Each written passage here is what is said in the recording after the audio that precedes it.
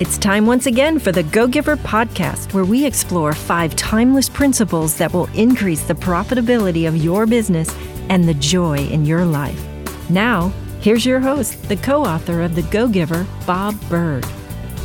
Hello again, I'm Bob Berg, and we have what I hope you'll find to be an interesting and value-packed show today. Always be wary of accepting a frame that someone else has set for you. We'll look at that in our Thought of the Day. And in our interview segment, former FBI lead international kidnapping negotiator Chris Voss, with immense wisdom on the topic of negotiating from his fantastic book. That and more on today's show. I thank you for joining us. In past episodes, you've heard me talk about frames, which I define as the foundation from which everything else evolves. When you've set the proper frame, or reset someone else's negative frame, you create the context for a truly win-win outcome in which everyone involved benefits greatly. John David Mann and I discussed the power of framing in our newest book, The Go-Giver Influencer. But as important as it is for us to set positive frames, we need to be aware that others might not be setting a positive frame for us. Hey, life is life and people are people, and not everyone operates the way we'd like them to. So what I want to suggest, if I may, is to be alert that you don't unconsciously or unthinkingly allow yourself to fall victim to a false frame that someone else has set for you that might result in a win for them and a loss for you. If someone offers you a choice of either or something, that's a frame, and neither of the either's might be a decision that's in your best interest. How do you avoid this trap? Well, whenever you're given a choice between only 2 things, one or the other, simply slow down and allow yourself to think things through before answering and deciding. Ask yourself if those are really the only 2 logical choices, or if there's a third one that they haven't offered, or that you simply haven't considered. And even if there isn't a third choice, you might simply prefer neither one. One important question to ask yourself might be, is there a reason this person would want me to think there are only those 2 choices? Just remember that when offered an either-or choice, that's nothing more than a frame, and you don't want somebody else setting your frame. Of course, it also might be perfectly legitimate and totally advantageous for you to go with one of those choices. Absolutely. Just make sure it's the result of your thinking it through and coming to a correct conclusion, not the result of another person making that decision for you through that frame. Life is a series of choices.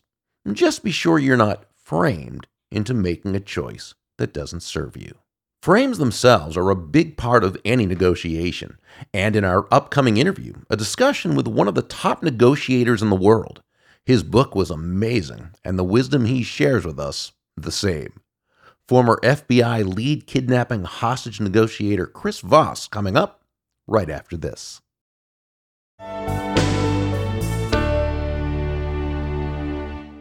Pick up John David Mann's and my newest book, The Go-Giver Influencer.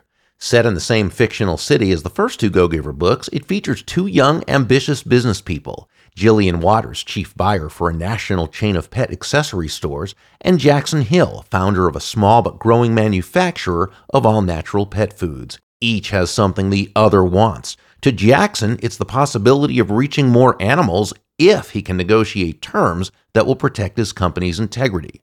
To Jillian, it's about giving her company a distinct competitive advantage in the marketplace, if she can persuade Jackson to give them an exclusive. Of course, there's a surprise ending. Marshall Goldsmith says this may be the most important Go-Giver book yet, and adds that in today's polarized world, it could not be more timely. Read the first 2 chapters of The Go-Giver Influencer by visiting thegogiver.com, or just click the link in the show notes.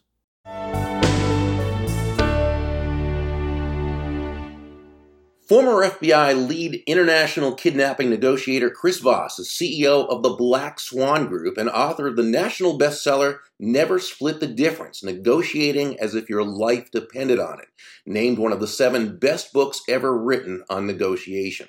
A 24-year veteran of the FBI and drawing on his experience in high-stakes negotiations, his company specializes in solving business communication problems using hostage negotiation solutions.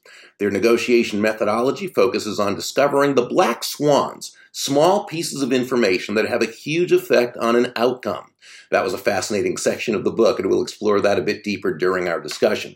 Chris and his team have helped companies secure and close better deals, save money, and solve internal communication problems. He's been featured on and in major media, including Time, Business Insider, Entrepreneur, Inc., Fast Company, Fortune, The Washington Post, Success Magazine, Squawk Box, CNN, ABC News, and more.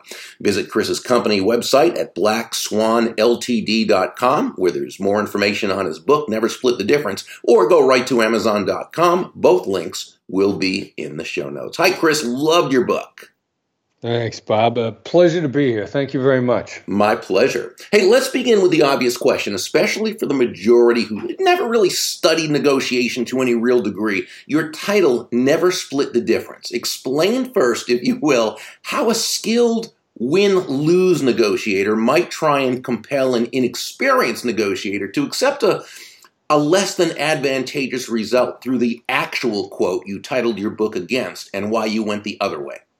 Yeah, well, those skilled win-lose negotiators, there's an old saying, be wary of the person that offers to meet you in the middle. They're often a poor judge of distance. Ah. So the win-lose negotiator knows he's going to sucker you in these ideas of fairness and, let's split the difference. Let's make it win-win. And then he's just going to change the parameters, change the goalposts. Let's say this person always wanted to pay $100.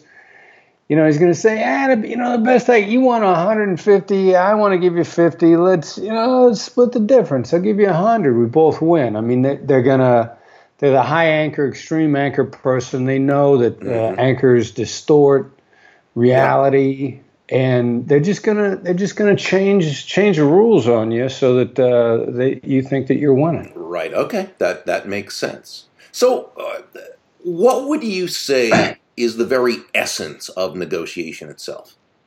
Well, there's kind of two issues. What's the essence of it, and when are you in a negotiation? And I've always believed that the most dangerous negotiation is the one you don't know you're in. And so you're in a negotiation if the words "I want" are on anybody's mind. If they're trying to get somebody to say yes, but principally you try to get somebody to say yes to something after you or somebody else thinks, I want this, I want that, I want a trip to Europe, whatever it is. If the words "I want" are in anybody's brain, then people are in a negotiation. Okay, that makes sense. And then, how do you master it? I mean, you master it by looking at it as a collaboration, which is different from a cooperation. Collaboration is, we're both kind of in this. Neither one of us are really subservient to the other. I'm not ceding my ability to get what I want. A cooperation is, I'll go along with what you want. I'll be cooperative. But a collaboration is, I'm going to play a role in this. I'm going to be involved, or it's not going to happen. So you really need to understand the difference between collaboration and cooperation, and you need to be collaborative. Mm-hmm. Mm-hmm.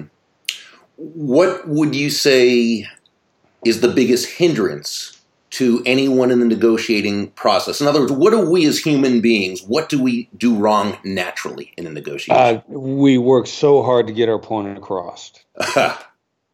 Okay. We're eye focused. We're eye focused, and then also everybody knows the Stephen Covey advice from way back when: seek first to understand, then be understood. Mm-hmm. But everybody wants to be understood before they understand. Right. It's natural. Sure. Human nature.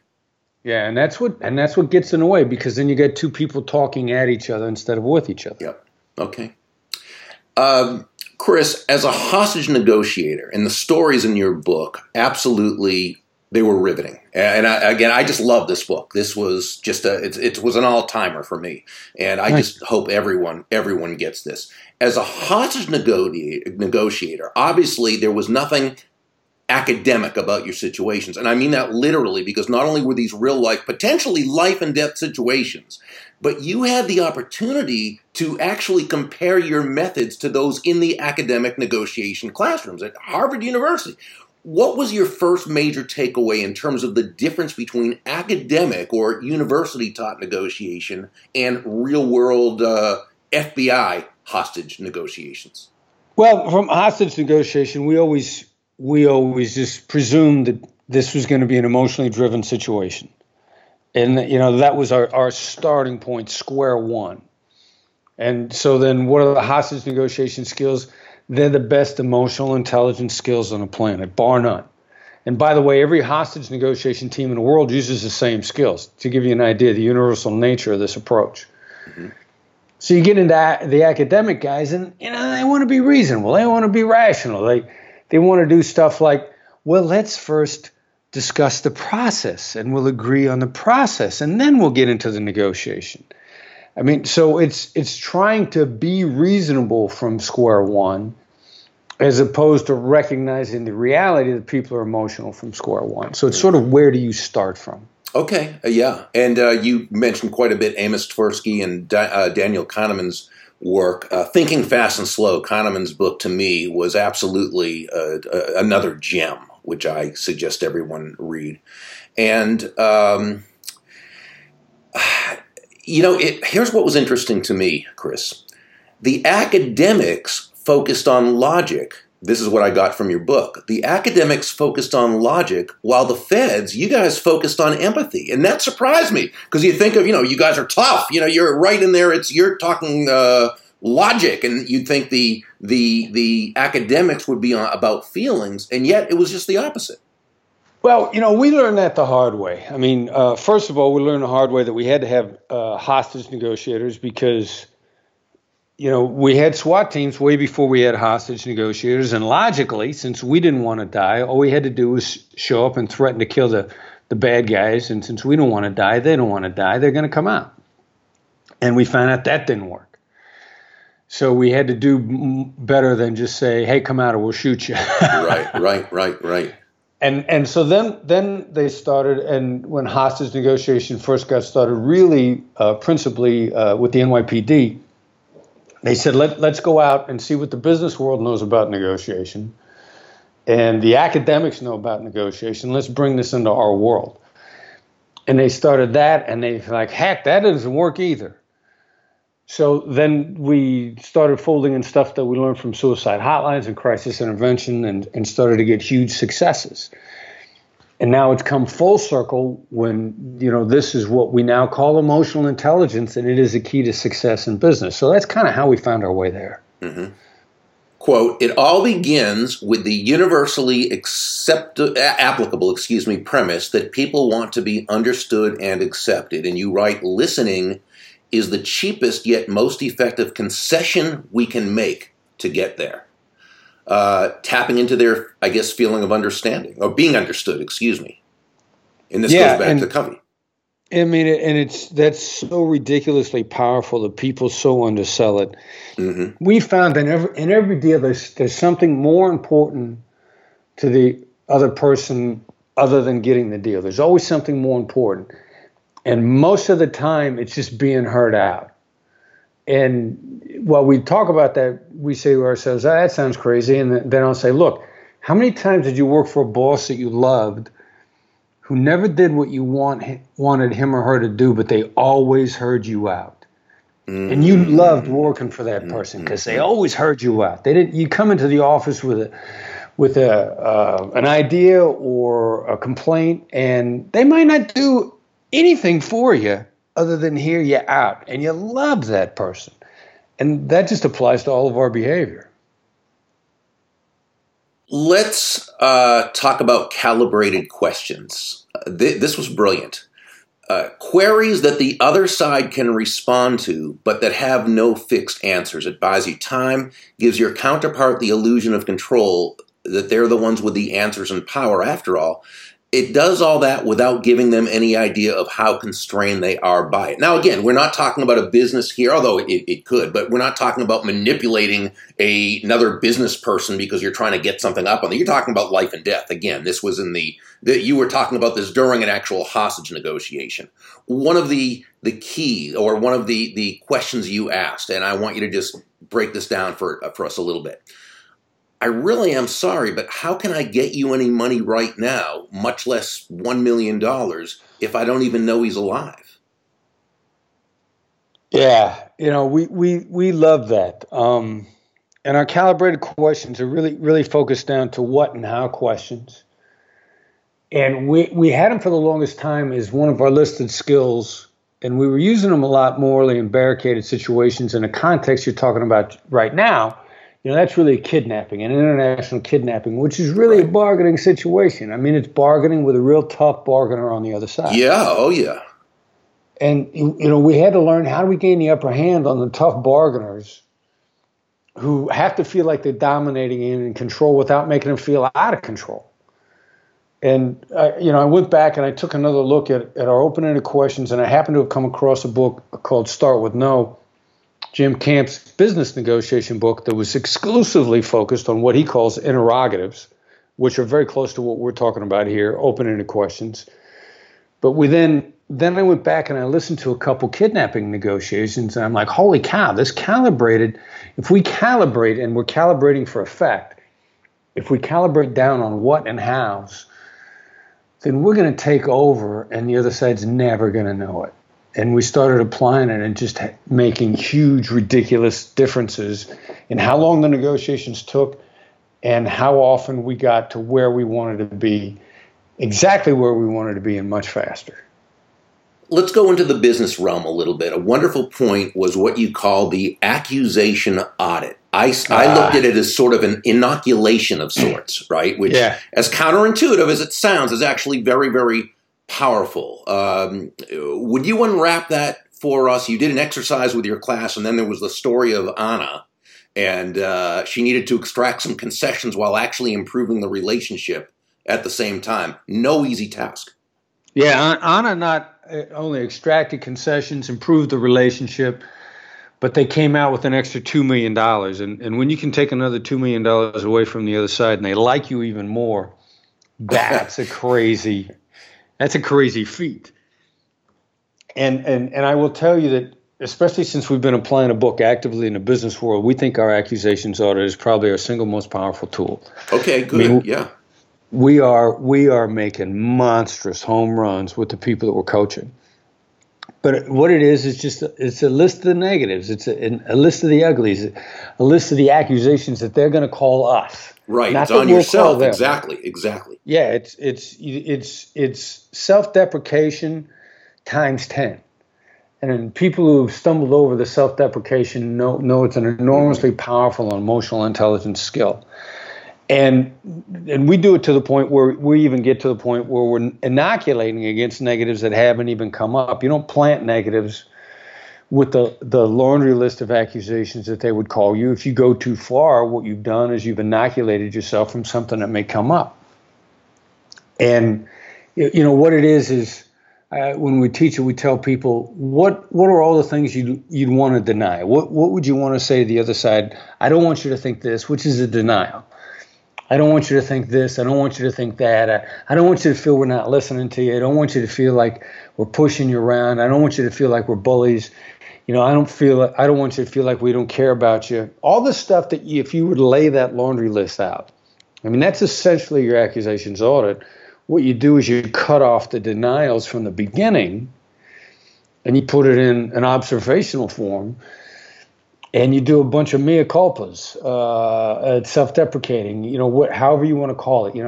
I'm sure it seems like that we don't care about you. I'm sure it seems like we're greedy. I'm sure it seems like we're being overly harsh. I'm sure it seems like we're bullying you. And that diffuses every one of the existing negatives and protects you from any that might come at you. It's insane. Yeah, absolutely. All right, here's another one I loved. You're right versus that's right. And the difference between the two. And there was a brilliant example in which one of the people, a saleswoman, who had basically the same product or service as all of her competitors, and the prospect was very defensive at first because he expected to hear the same thing. She began with focusing on him and his goals, not on her product, and this elicited the "that's right." What's the difference between "you're right" and "that's right"? Well, when somebody says "you're right" to you, what they're really saying to you is, "Please shut up and go away." Exactly. I like to joke it's when you say to the person you're dealing with that you want to maintain a relationship with, you don't want to hurt the relationship, but you just want them to shut up. And the world's greatest practitioners of "you're right" are, who would you guess? Oh, let's see. Children, maybe? Husbands. Oh, no comment there. I'm telling you. That's funny.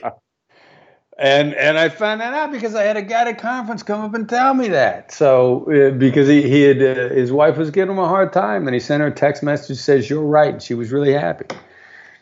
But it's what people, when we hear it, we think, they're so smart, they think I'm right, and we shut up. We don't know what the other person is really saying to us. Look, I want you to stop talking. Well, the 2 millimeter difference is when somebody looks at us and says, "That's right." That's what they say when they completely believe that what we just said was the unequivocal truth. Mm-hmm. And in that moment, in that recognition moment, the empathy bond is just bang, it's just built. It's an epiphany moment. They have no idea how much gratitude they feel to you for the epiphany. And that's the beautiful thing about it. The empathy bridge is they're saying, when they say "that's right" to you, they're saying to you, "I feel empathy from you," which is a huge connection. And they've basically acknowledged, in a sense, to themselves that they understand that this action is now in their best interest. Whereas "you're right" says, "Leave me alone. I'm going to give you lip service, but I'm going to really do what I'm going to continue to do what I'm doing." "That's right" says, "Wow, not only do I appreciate your point, but I accept it, and I'm going to take action." Yes, absolutely. That's right. So that's right. I'm glad you didn't say "you're right." And by the way, I've been noticing that in myself when I respond with "you're right" and "that's right." I'm telling you, this book is so amazing. If you're listening to this, please just get this book, and you're going to want to get it for everyone in your life who you care about, who you want to equip in the business world. They never have to negotiate a hostage situation for this to be to be of value to them. So give us the quick story about the saleswoman and what she did in terms of how she focused on the prospect. And you're talking about the story with the doctor, right? Yes, and she elicited the "that's right" from him. Yes, that was exactly it. That's right. Yeah, well, she's got a doctor in her territory, and she's trying to sell him a new drug that she really believes in. She's a pharmaceutical sales rep. And because the doctor's in her territory, and this happens a lot with any salesperson, he's taking the meetings with her, but I mean, he's multitasking, he's talking on his phone, he's typing on his typewriter, he's, for all intents and purposes, he's taking the meetings, but he's holding a hand up in front of her face the whole time. He's giving her the hand. And we had she happened to be a student in my class at Georgetown, in our class at Georgetown. And she went out, she set an appointment with him. She had one goal. She's going to get a "that's right" out of him. And instead of pitching him the value proposition or the benefits, going through the features and benefits, all the stuff, she sits down with him and she says, "You know what?" She says, you're not going to buy the latest, hottest drug from the pharmaceutical sales rep just because you happen to be in their territory. She said, your patients are more than just patients to you. They're people. And you feel responsible for their lives and their health. And, you give people another holiday with their families that they might not otherwise have. So you're not just going to take the latest drug from some pharmaceutical sales rep because it's their most profitable drug and there aren't any generics out there and they look at you as a profit center. Your patients are more important to you than that. And she said he turned and looked at her as if it was the first time he'd ever seen her. Yeah. And he said, "That's right." That's right. And she made the sale. Wow. That's something all of us as salespeople, we can just take that one and just absolutely embrace it. That was the ultimate in moving from an I focus or me focus to an other focus and getting into his world. Wonderful.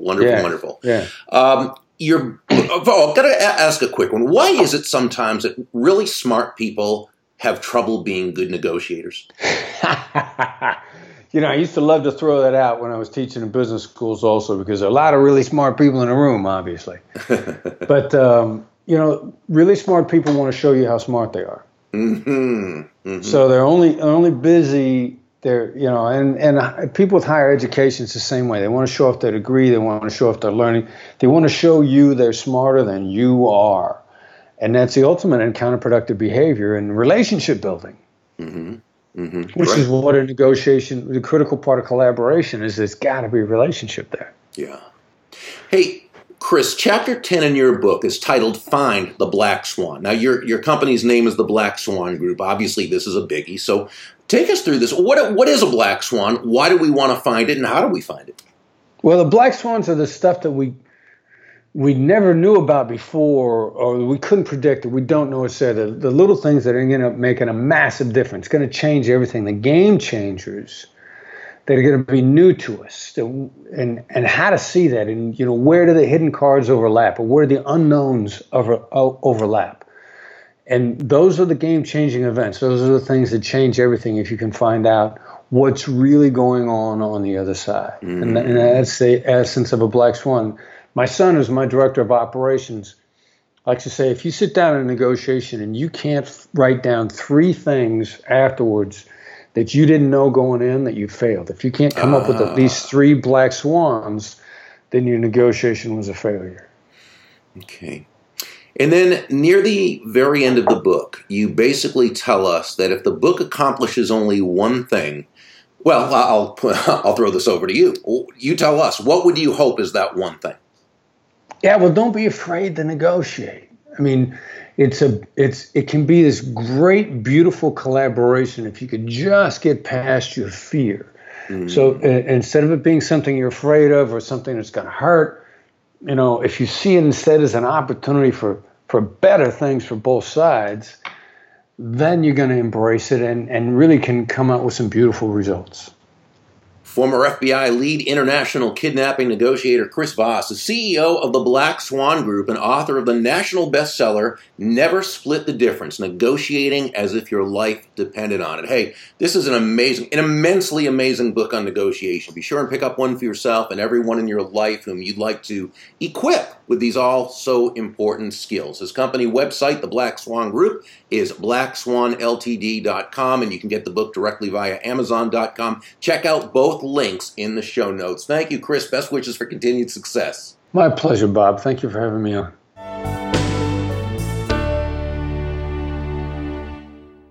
Main takeaway I received from Chris is that when it comes right down to it, the negotiation process is about tapping into the other person's emotions, being sure they feel understood.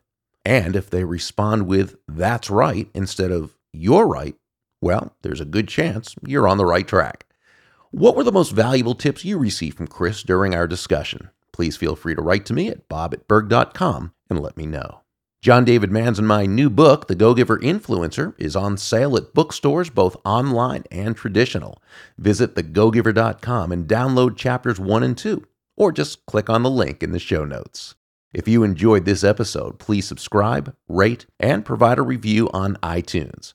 Visit thegogiver.com/reviews. I enjoy reading every review, and your review will also help others to much more easily find this show. That's all for today.